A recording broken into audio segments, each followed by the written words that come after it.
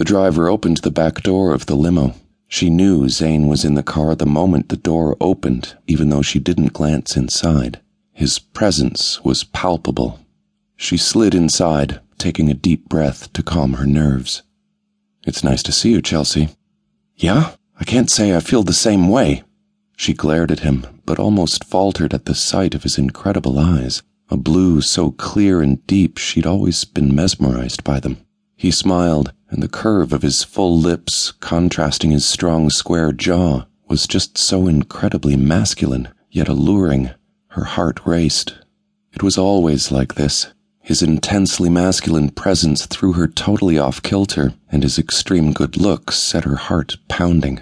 But she hated him, hated how he tried to control her. "Why did you cancel my card?" "How else was I going to ensure you spend the weekend with me?" She raised an eyebrow. "You don't really think I'd spend the weekend with you after that stunt, do you?" "Then why did you get in the car?"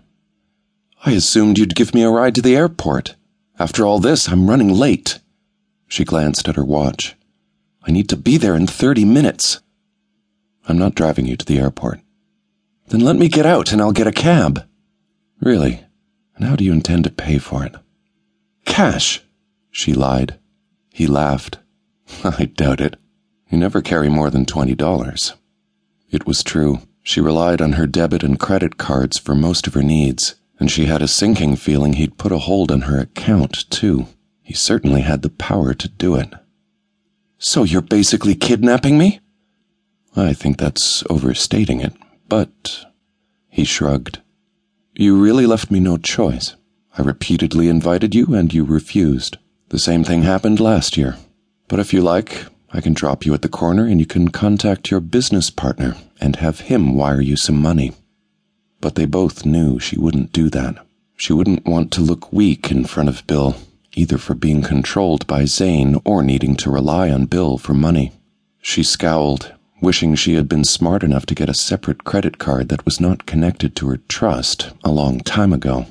Though a little voice inside her head insisted that with Zane's knowledge of trusts and all things financial, he probably had a way of controlling her that went beyond her reliance on the trust.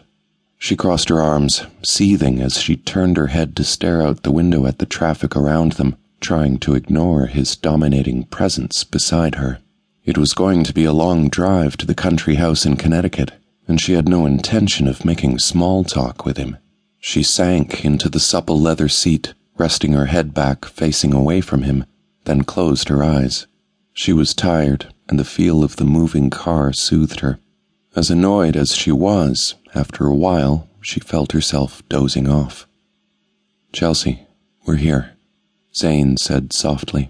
Her eyelids popped open and she sat up, fighting the comforting feel of his voice curling through her. He smiled.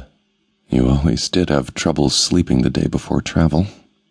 She frowned, hating that he knew her so well. She glanced at the large mansion with the lovely garden out front and the stone path leading to the impressive entrance. Double doors with beveled glass that glinted in the sunlight. 2 large planters on either side filled with tall green plants and colorful flowers. The driver opened the car door and she stepped out. The lilacs were in bloom and she breathed in the sweet scent, unable to stop a smile from curling her lips. She'd always loved lilacs. The unbidden memory of Zane planting those bushes after their parents died flashed through her brain. Her father wanted an orderly garden with neatly groomed, very traditional plants. For some reason, he didn't consider lilacs to be among them. But Zane had known she liked lilacs and put them in that very first summer. That action seemed so at odds with everything else she remembered about that time.